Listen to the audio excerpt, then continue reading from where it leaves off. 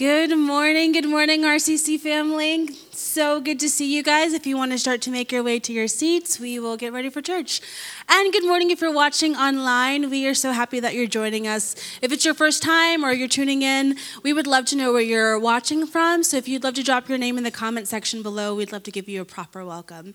So this morning is Family Sunday. So you are going to see kids and some other fun things in our service this morning. We also are going to be doing communion. So if you'd like to take a moment, go get you some juice and crackers. We're going to do communion at the very end of service, and we would love to have you participate with us.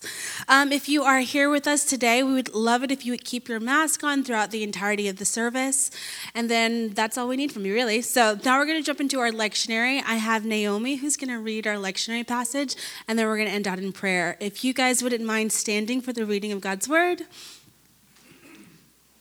You who fear the Lord, praise him. All you offspring of Jacob, glorify him, and stand in awe of him, all you offspring of Israel. For he has not despised or abhorred the affliction of the afflicted, and he has not hidden his face from him, but has heard when he cried to him. From you comes my praise in the great congregation. My vows I will perform before those who fear him. The afflicted shall eat and be satisfied. Those who speak him shall praise the Lord. May your hearts live forever. All the ends of the earth shall remember and turn to the Lord, and all the families of the nations shall worship before you. For kingship belongs to the Lord, and he rules over the nations. All the prosperous of the earth eat and worship before him. Shall bow all who go down to the dust, even the one who could not keep himself alive. Posterity shall serve him. It shall be told of the Lord to the coming generation. They shall come and proclaim his righteousness to the people yet unborn, that he has done it. And so, Father God, we just welcome you this morning. We thank you that you are a God whose eye is on the afflicted, that you are attuned to our need, and that you are always meeting us. God, it is an honor to worship you this morning, and we don't take that lightly. And so I just pray a special blessing over everyone in our nation and in our world who are worshiping in unique ways this morning. Lord, honor their bravery, honor their devotion. And Lord, make us truly grateful for what we have every Sunday morning to be in the community of believers. Lord, give us eyes to see one another and time just to listen and truly be in fellowship this morning. Let us have an encounter with you. Thank you for being the God that you are and for loving us so well. It is our honor and our joy to worship you this morning. And in your holy name we pray, amen. For the Universal Church, its members, and its mission, we pray for the Christians in Somalia who are arrested for possibly spreading Christianity. We pray for the release of those who are arrested. We pray for the fear that is inside every believer in the area, scared for their lives, their homes, their safety. And we pray for wisdom for the Somali church leadership and how to respond. We pray for comfort and protection for the House Church Network in Somalia, whose fear that they've now been exposed. We pray for the extremist groups who are seeking to destroy. Would you stop them in their tracks? Would you divert all plans and all attacks, that they too would come to know your name, that they would declare your name as being King and Lord. Lord, hear our prayer. Hear us calling, hear us calling, Abba Father. You hear us calling, you hear us calling, Abba Father. We pray for the world and all those in it. We pray for the ongoing political unrest in Myanmar as they experience their deadliest day yet, as the police try to fight off the protesters. God, God, would you intervene with good, wise, discerning leadership, that the hearts of the people in Myanmar would be heard,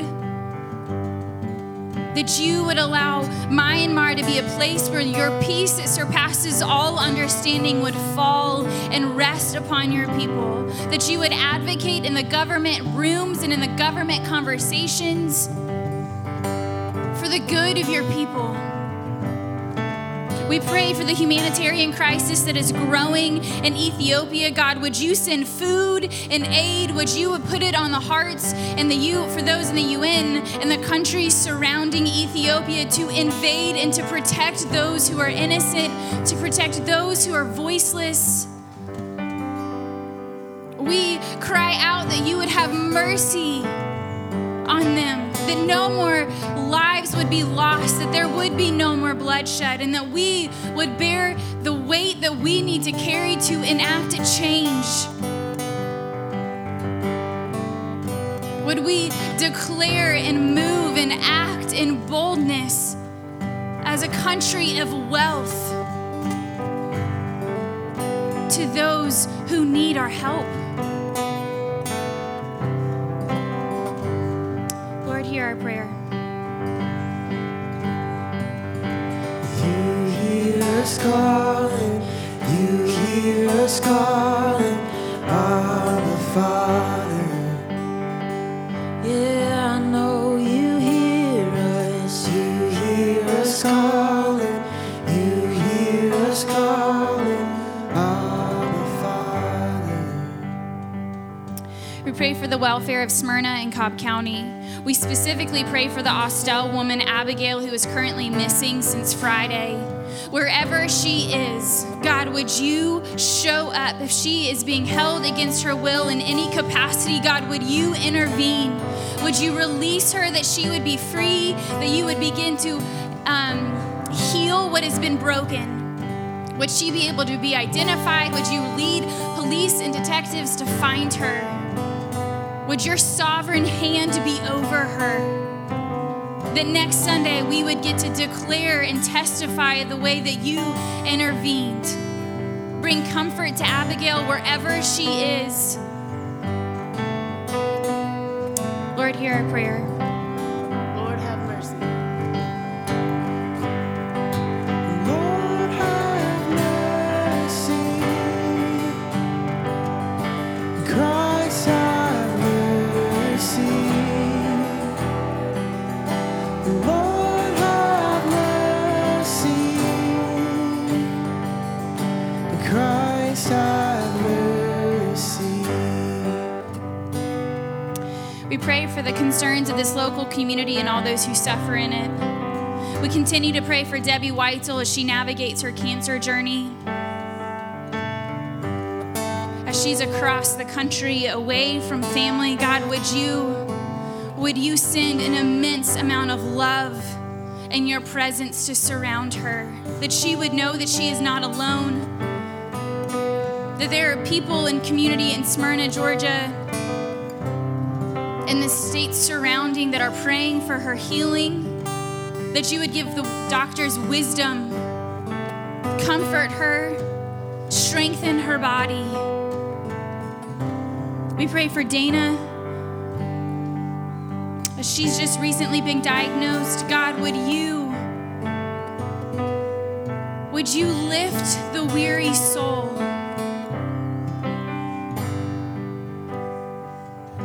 And we, with full authority by the blood of the Lamb, we pray for healing, full restoration of her body, that cancer would be gone, that it would be no more in her body. We ask for an extravagant, supernatural outpouring of your love over her and her family, that she would be, without a shadow of a doubt, know that you are with her. Allow the doctors to have wisdom and discernment of what is best, but we do ask, as sons and daughters of the King of the Most High, of the Most Powerful, we ask that healing would come and that healing would reign. we pray for those who are suffering in silence, who carry the burden of feeling weary in stories that have gone untold. We pray that as a congregation this morning that we would just say the joy of the Lord is our strength. When it seems untrue and when it feels illogical, that we would declare that the joy of the Lord is our strength. Lord, hear our prayer. You hear us calling, you hear us calling, Abba Father. Come on, don't be shy. I know you hear us calling, you hear us calling, Abba Father. Oh, Lord have mercy, Lord have mercy, Christ have mercy. Lord have mercy, Christ have mercy. You hear us one more time. Oh, and you hear us calling, you hear us calling, Abba Father.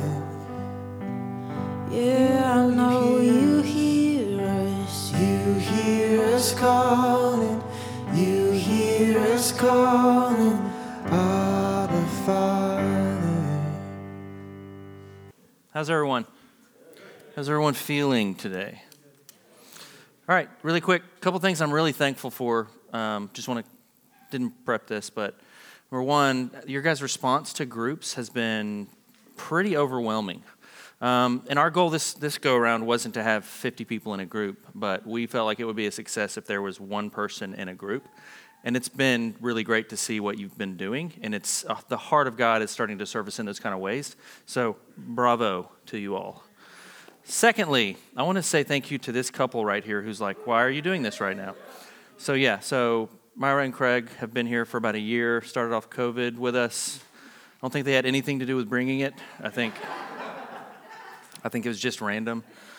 So I just want to say thanks to, I meet with Craig every 2 weeks, and it's one of the richest conversations I have. I actually feel like I just learn every time, and the same with Myra. I don't get to spend as much time with her, but everybody who meets her. I think Becca actually said at the worship gathering when you saw Myra walk in, you looked in her eyes and you just knew everything was going to be all right.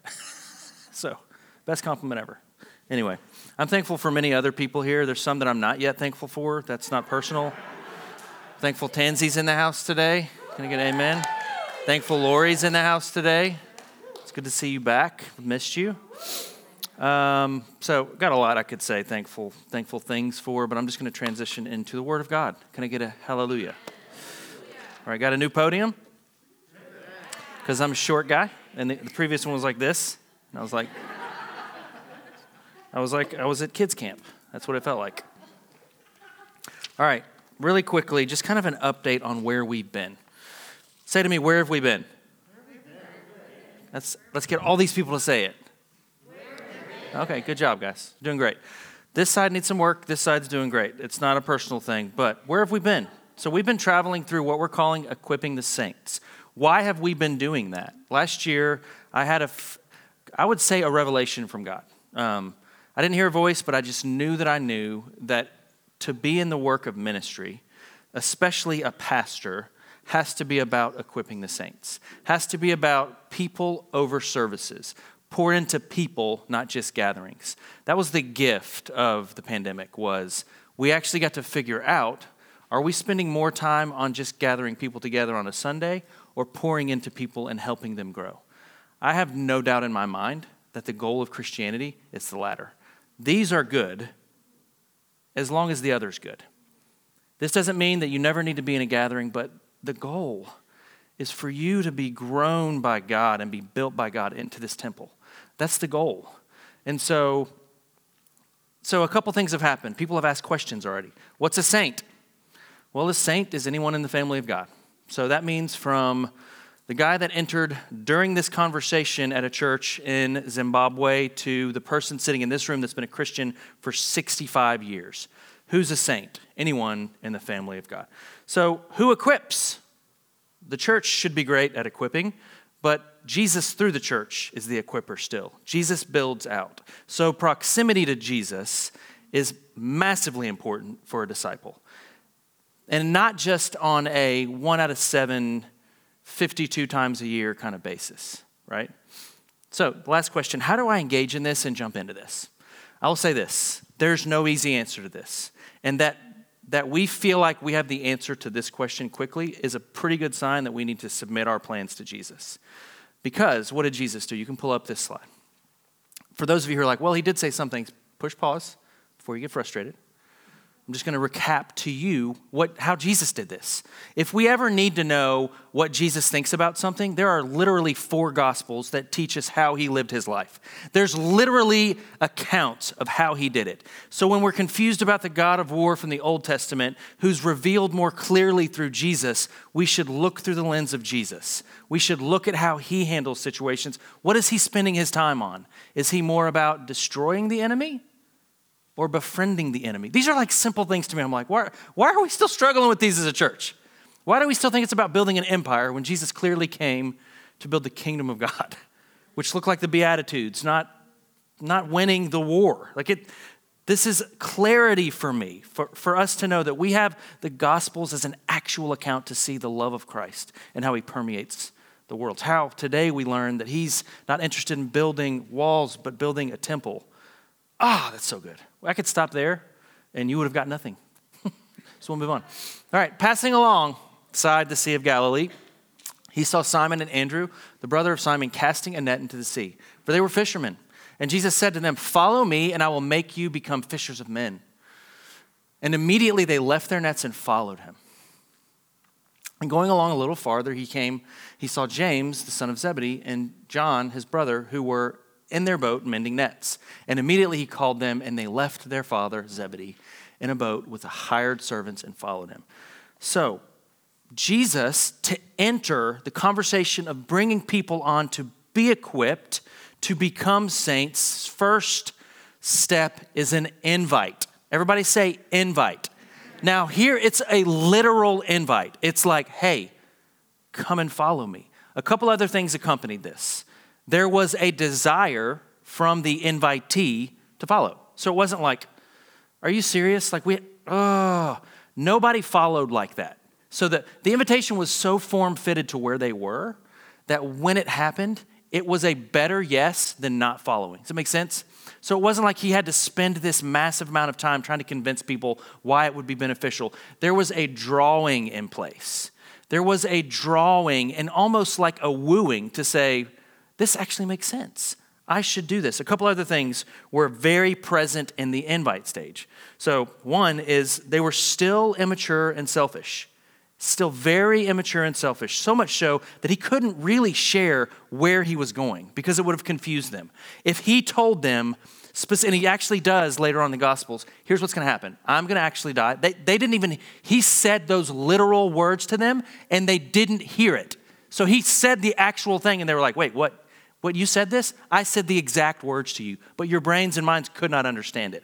So it was like this. If you want to know how I explain to you how we go about equipping the saints, it would be like me saying, we're going on a journey, and this is the beginning. And that journey, it goes places we don't know yet. It looks like this. The morning after Jesus selected disciples, they all woke up, right? Get in your brain. Jesus selected these people. They're sleeping outside, of course. Hey guys, wake up. It's breakfast time. We're having eggs and not bacon. We're having other things. We're going to have some breakfast foods. So they're waking up and they're sitting around and they're like, just fresh off of, we made this decision for Jesus, right? And they're like, well, what are we going to do today? And each day it was something different. And one day it was like, we're going to a feast. We're going to a wedding feast. And they were like, we're going to do this like every day? Is this part of our ministry? We're just going today. And one day they traveled through a town. And one day they avoided a town because there was trouble. And one day they just sat and asked questions to each other. And one day the disciples were like, no, actually, we think we know what you need to do. And Jesus had peace and patience and led them through that. But at no point did he give them exactly where the ending was, because he probably knew that if they had too much information, they would want to disconnect from the source. So to me, a clear invitation for all of us, which is more confusing for us than them, is that there's no opportunity to do this journey without Jesus. Literally impossible. But we do it all the time.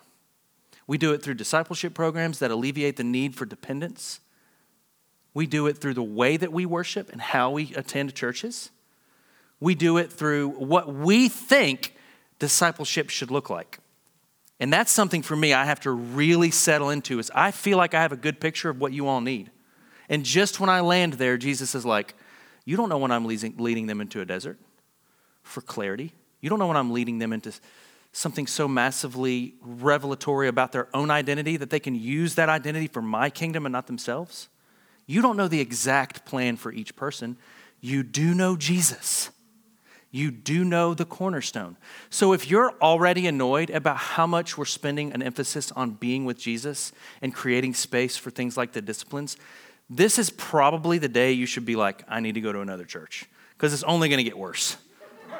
It's only going to get worse for you. Being with Jesus and creating space for him to form us is everything. You're actually going to be annoyed by the amount I talk about Jesus over the next year. If just the word Jesus is frustrating and triggering to you, we need to provide inner healing right after service, because you're going to hear it so much that you're going to be so annoyed.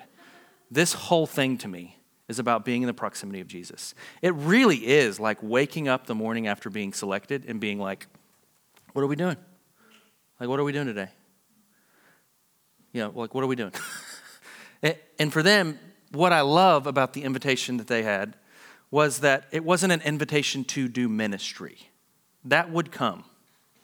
But the simple parts of this that we totally overlook is there's a season for these disciples where they're just learning the cadence of how he speaks, what it is that he speaks, and how he sees them. He's spending time in such a way that in the future they'll know, oh, that's Jesus speaking, and I know it. But that came through a journey of not accomplishing a ministry. Yeah, they were a part of things. They usually did it wrong. They usually did ministry wrong, right? And especially in the beginning, but they learned how their Father talked. So the question for them wasn't, what do we do today? It's always, what is Jesus saying? What is Jesus doing? What is Jesus' heart? It never became, we got this, like we can figure it out. My mom's been telling me I need to sit closest to you. So what do you think about that? The closest in the kingdom is the least. Nobody's ready for what Jesus has right off the bat. But we are ready to be invited on a journey, right? Can I get an amen? Hallelujah. I could stop there. I'm not gonna. I'm gonna go some other places. I have so many notes. I had such a hard time preparing this content. All week, even this morning, I've tried to whittle my thesis down for equipping the saints. It's one full paragraph. A thesis. A thesis should be like, love God, love people. But mine's like, I'll just read you a little bit. Jesus invites, yes, to follow, yet not for ministry, and not just to get what they want. They're clearly drawn. They're clearly wanted. They're clearly immature and selfish, right? It's instantly receiving. This is important. This is what they instantly received. They did not become the head and not the tail and the leader of the ministry. Instantly, belonging. Everyone say belonging. They literally felt what it felt like to be chosen. Everyone say chosen. Which within the kingdom is not in competition of other people being chosen. Right? They literally felt family. Everybody say family. Right? And they literally had access to Jesus all the time. Everybody say they literally had access to Jesus all the time. Amen? Amen. These are just basic essentials to Christianity. The basic essentials are your proximity to Jesus on the basis that you have already been selected and chosen, right? We've been talking about we are the beloved. Everybody say, I am the beloved. You are the beloved. We are the beloved. This is not something up for grabs anymore. This is the part that is accomplished, that we live into. This is what they received right when they step in. Jesus has selected me. This is their framework. I'm literally in community right now with other people who have no idea what's happening, even though they think they do. I have a family that I'm walking with daily. I literally have access to Jesus at all times. I can be with Jesus at all times. This is the basis of Christianity.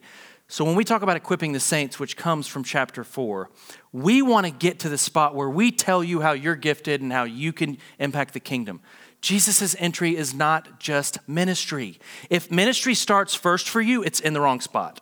And it will be used the wrong way. We'll wield it for our own power, right? We'll need stages and not altars. We'll need platforms and not one-on-ones. We'll need these things if the things are out of place, right? This is important to know. You cannot replace being with Jesus first. And in community, that's where it happens. In community, we are formed by people which God selects. Did any of the disciples say, I've got some input about who the next should be? Like a fantasy football draft, like, can I invite my buddy as well? Jesus already knew. When we sit in a gathering, whether it's a life group or a church, Jesus is the one that draws those people, which is why I hate such a polished, invitational, promotional gospel, because it really only targets one kind of person, and we're the ones targeting one kind of person. Jesus is not. It should be eclectic. There should be Jew and Gentile. There should be people who were literally at war with one another in the same room. What's better than the kind of community that comes after contention and strife?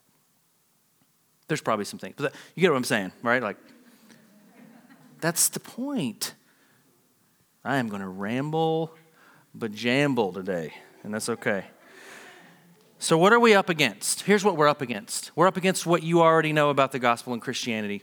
And some of you have just walked in to Christianity, and you're like, what I know is that they're power hungry, and that they're typically what they're against, and I'm not very interested in that version of it. And then there's some of you who have been raised in the church who come with all of these other things, and then there's all of us who have a busy schedule, and it's okay to have Christianity as a secondary thing.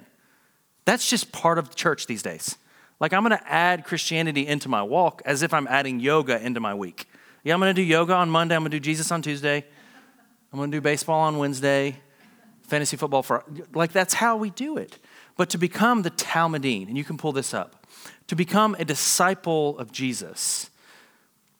This is a quote from, we found it this morning. I wanted a definition of Talmudim because I like it.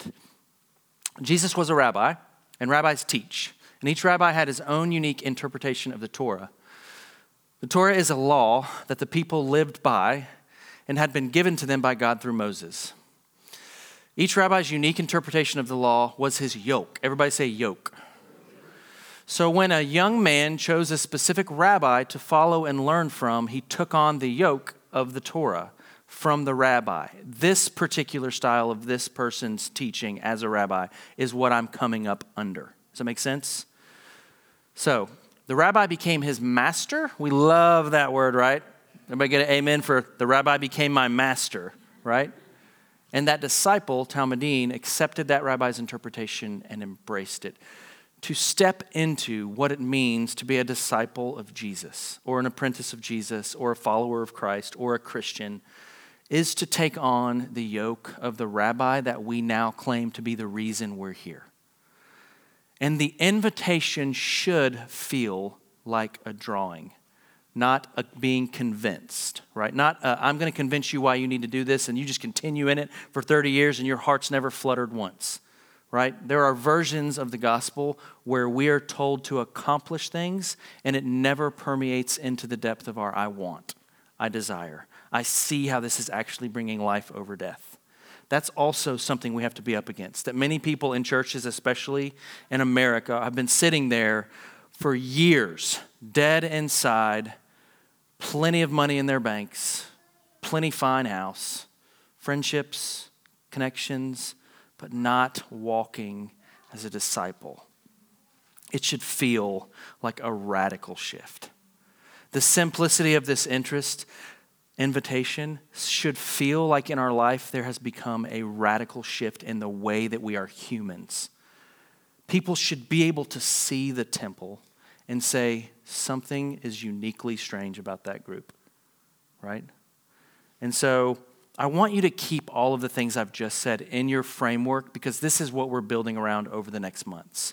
That we are to equip the saints, and a part of equipping the saints is knowing your rabbi, and the best way to do that to start is to be with Jesus. So if things like silence and solitude, or community, or Christian friendship, or discipleship, if all of those things trigger you, it's time to start stepping into why.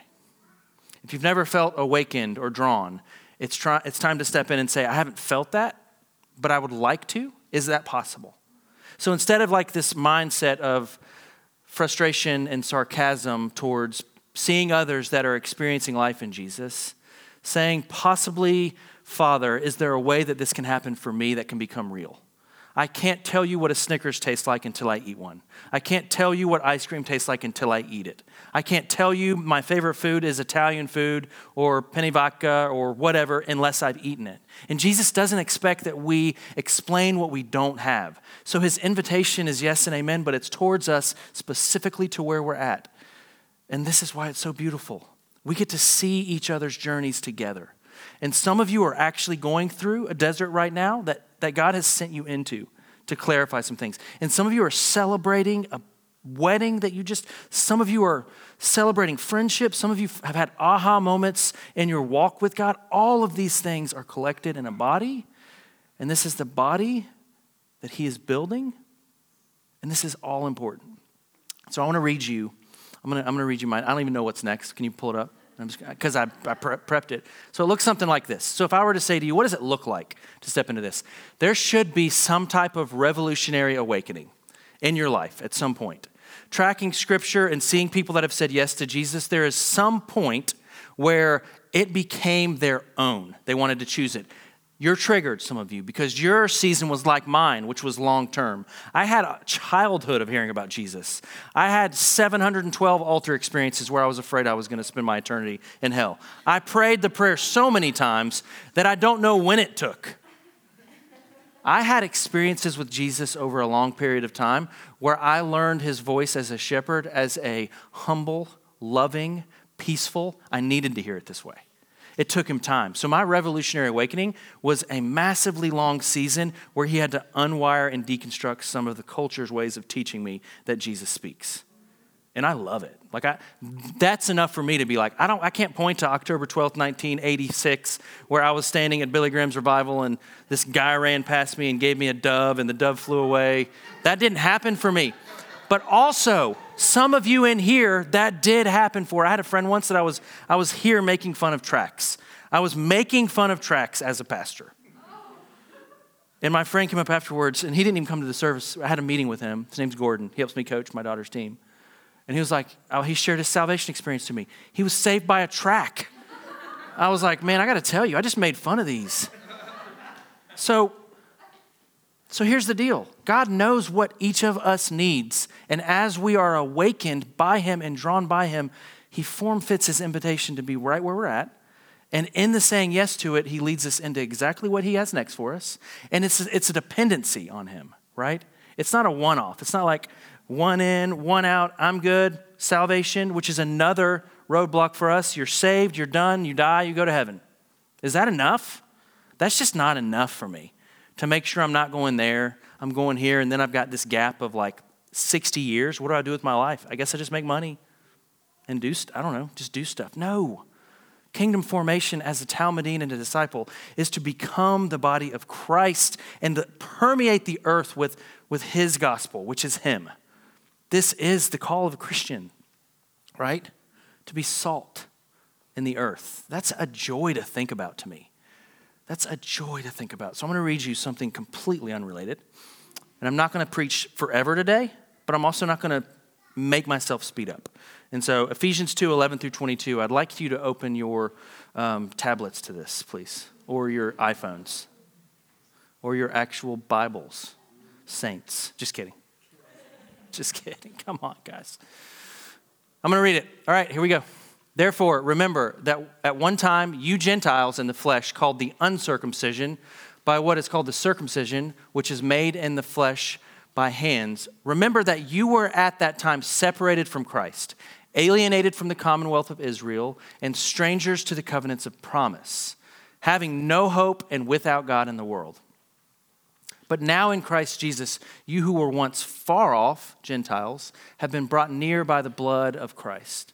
For he himself is our peace, who has made us both one and has broken down the flesh the dividing wall of hostility. He did that by abolishing the law of commandments expressed in ordinances. So much jam-packed in that I cannot even, it's like a paintbrush that you think you clean it and you're like, oh, nope. I'm going to be here for another 30 minutes. That he might create in himself one new man or woman in place of the two, so making peace. So just for clarity, Jew, Gentile, one new man in place of the two, right? And might reconcile us both to God in one body through the cross, thereby killing the hostility. So Christ is about killing, but what is he killing? Killing. He's killing. Y'all tweet that. Somebody. It won't even make sense to people. They'll be like, that makes sense.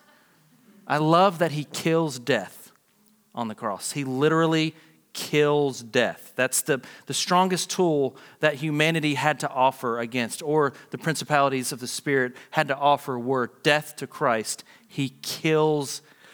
Another paintbrush. We got paintbrushes all over. I don't even like cleaning them. I'm just going to leave them.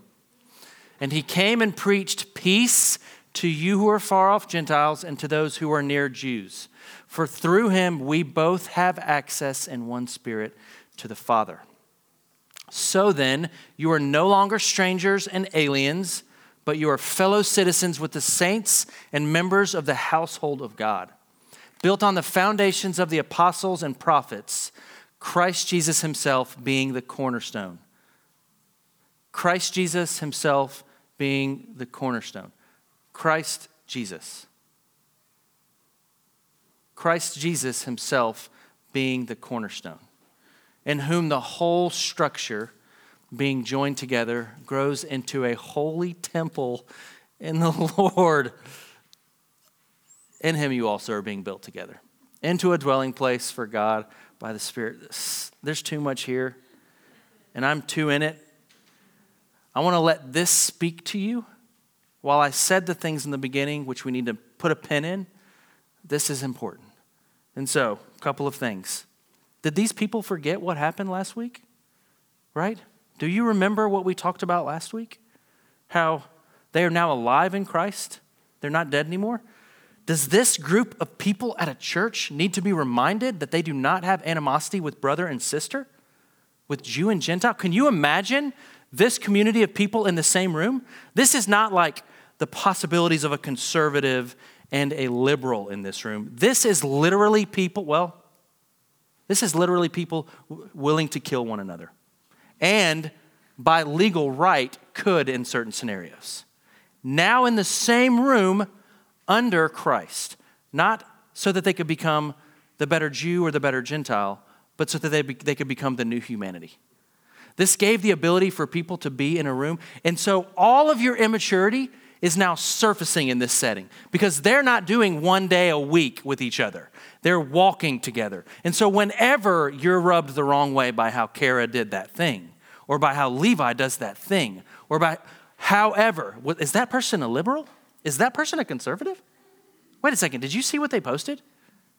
Like, if Facebook wasn't alive here, I don't know if we'd have the gospel.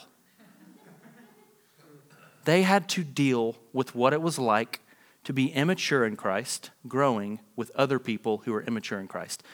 But they made this resolve that I believe God is waiting on us to do, and it will wait forever. We're like, no, we need more denominations. No, we need more walls. Our kids know to be safe, we draw a line, we split their room, and over here, your side, Nava, and over here, your side, Noah, and do not cross over, right?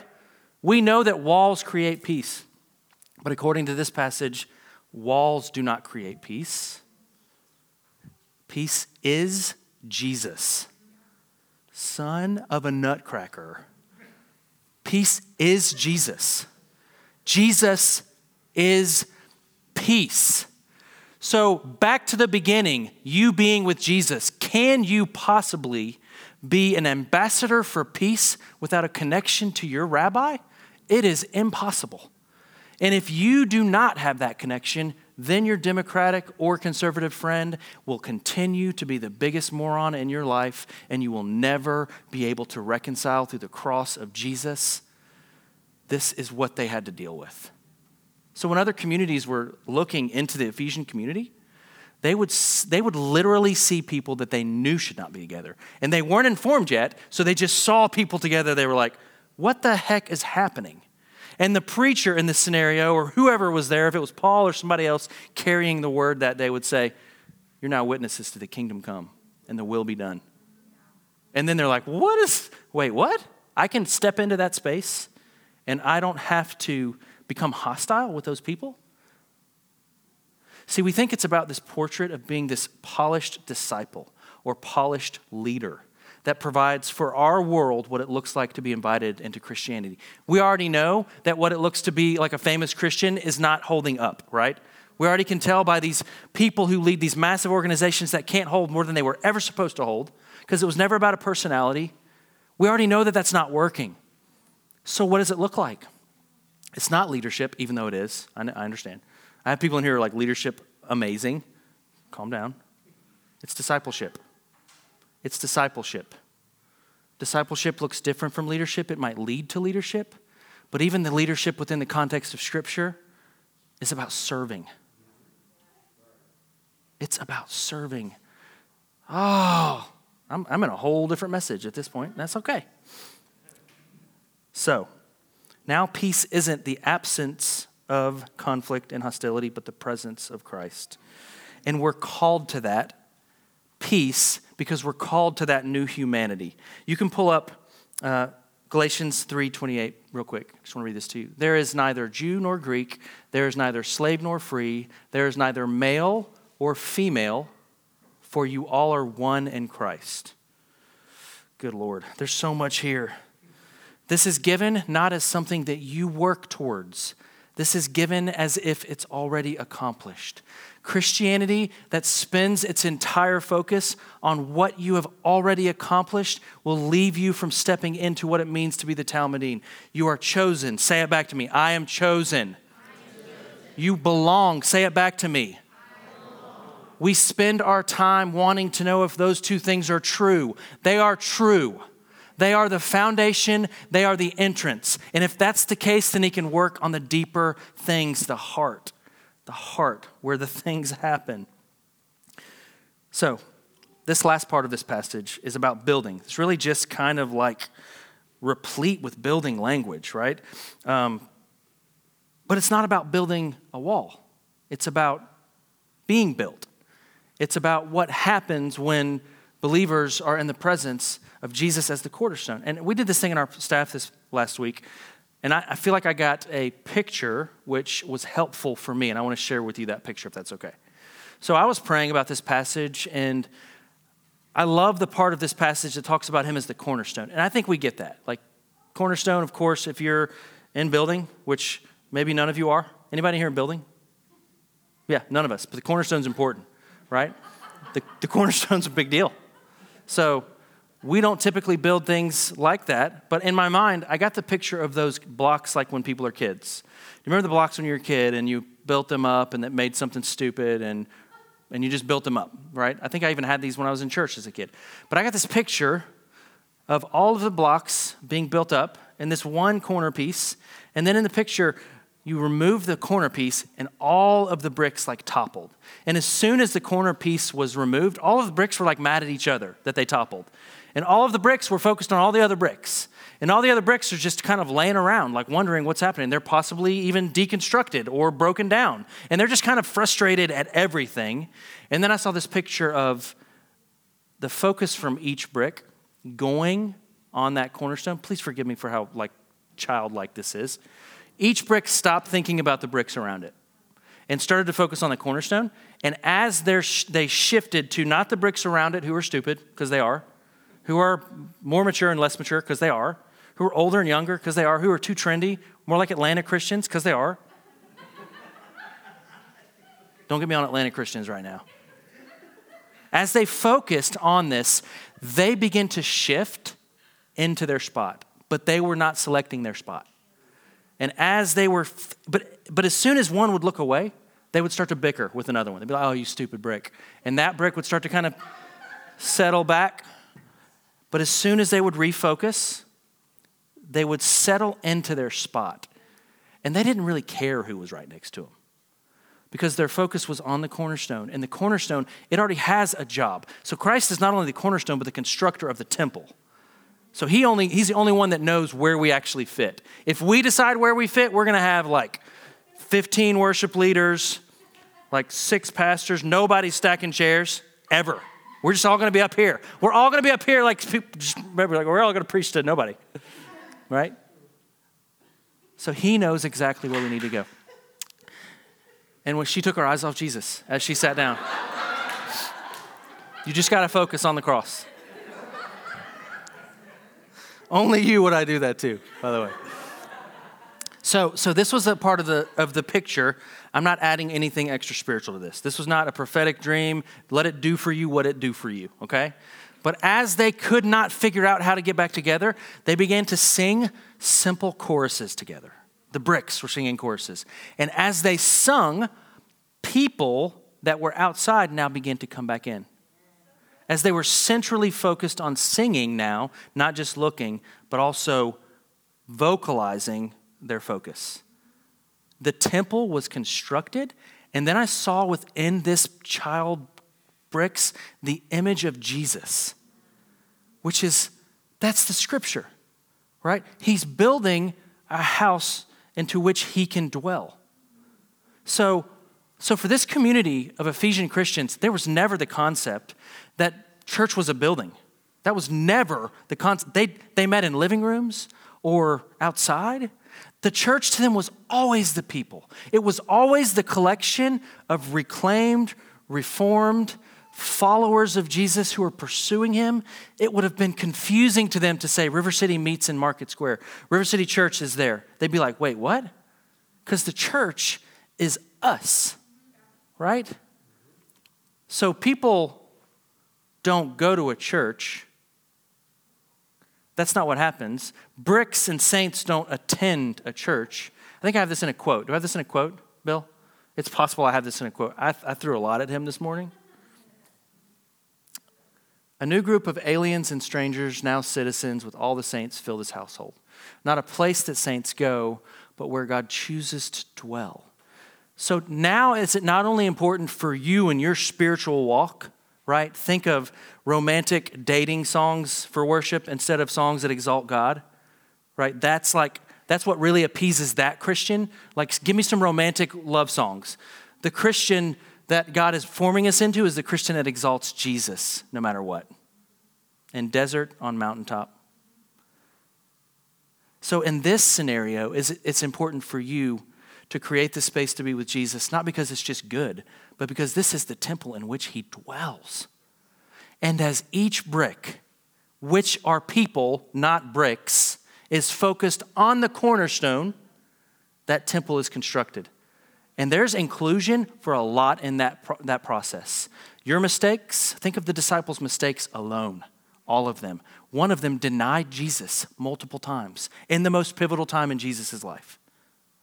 2 of them were fighting about who is the best.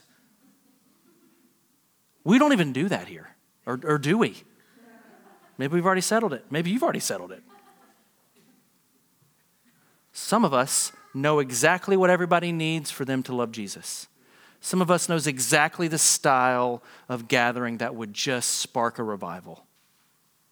That's the spot in which the follower of Jesus submits their plans to Jesus. Because the new thing God did 40 years ago is not the new thing God is doing right now. The new thing God is doing now is the new thing God is doing now.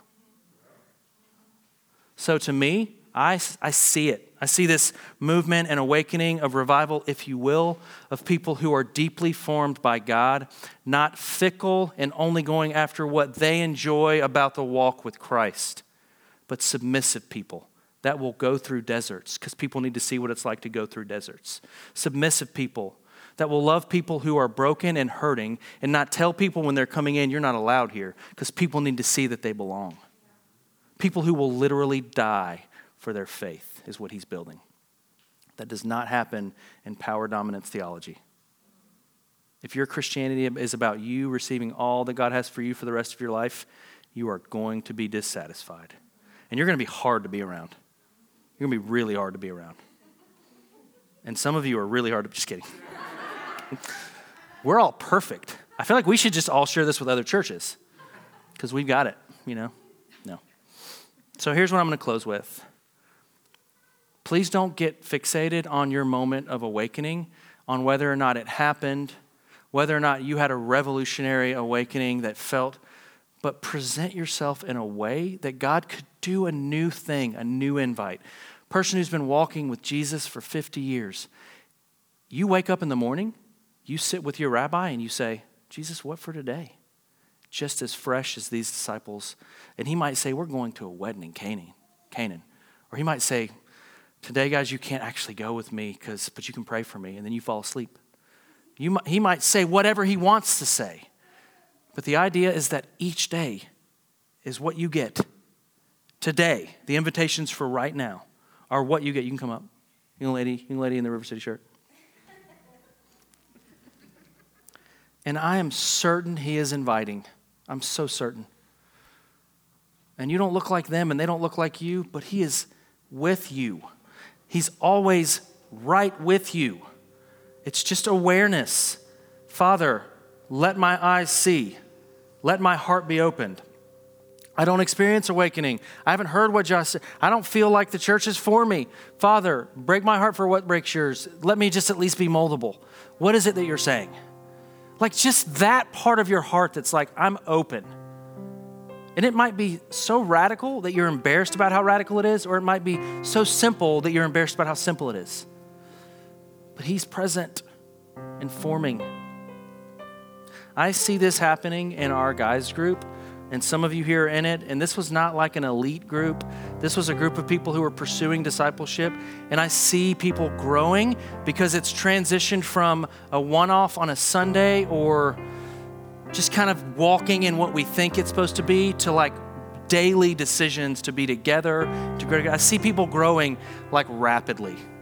And I think that's for all of us. I think that's the next invitation for you, is to take it from being like yoga and let it be more like a journey. It'd be like you waking up in a different country this morning and being like, now what do I do? Because this country, you can pull up this. This just happened to connect. So thank you, Jesus. This is the Message version of the end of this passage. That's plain enough, isn't it? You're no longer wandering exiles. This kingdom of faith is now your home country. You're no longer strangers and outsiders. You belong here with as much right to the name Christian as anyone. God is building a home. He's using us all, irrespective of how we got here and what he is building.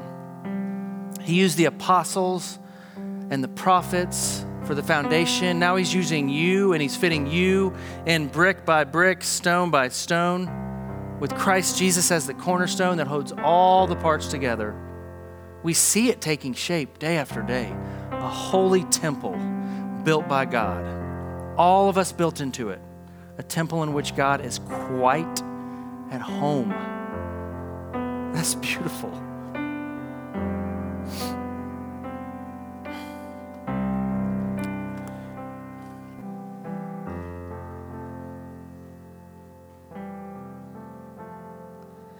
Praise God from whom all blessings flow. Praise him, all creatures here below. Praise him above, ye heavenly host.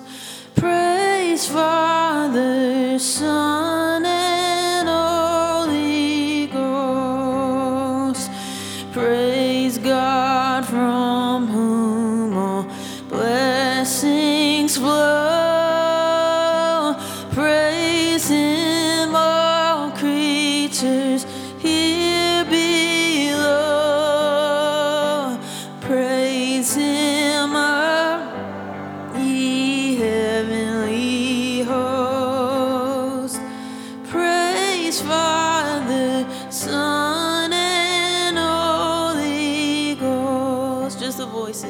and praise God from whom all blessings flow. Praise Him, all creatures here below. Praise Him above, ye heavenly hosts. Praise Father, Son, and Holy Ghost.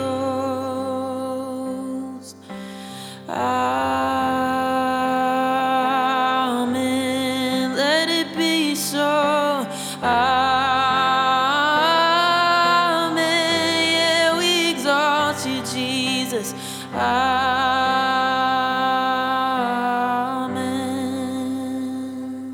Praise God from whom all blessings flow.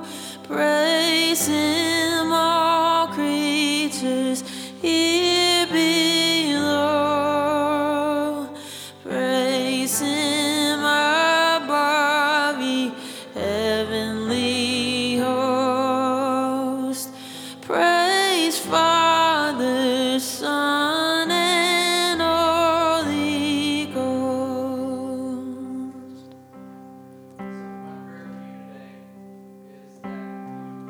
Step into this with us. We don't know all the answers, but we know Jesus, and we're going to work towards Him. And I believe I see a group of people who will grow in Christ. And I'm just asking you to jump in with us in that. Learn with us, go after Him together. And so, Father, we need you to be shepherd and teacher, and we sense you're moving in your work. You are drawing us as a community. It's as if we're a disciple, our whole community, and we're saying yes to you collectively, God. Let us look upon this year as a year of accelerated growth because we chose to go with you at your pace, which could even be slow. And we thank you that you're with us. In Jesus' name we pray. Amen. Bless you guys. Love you guys. Thank you again for joining us today, and please visit our website at rivercitysmyrna.com.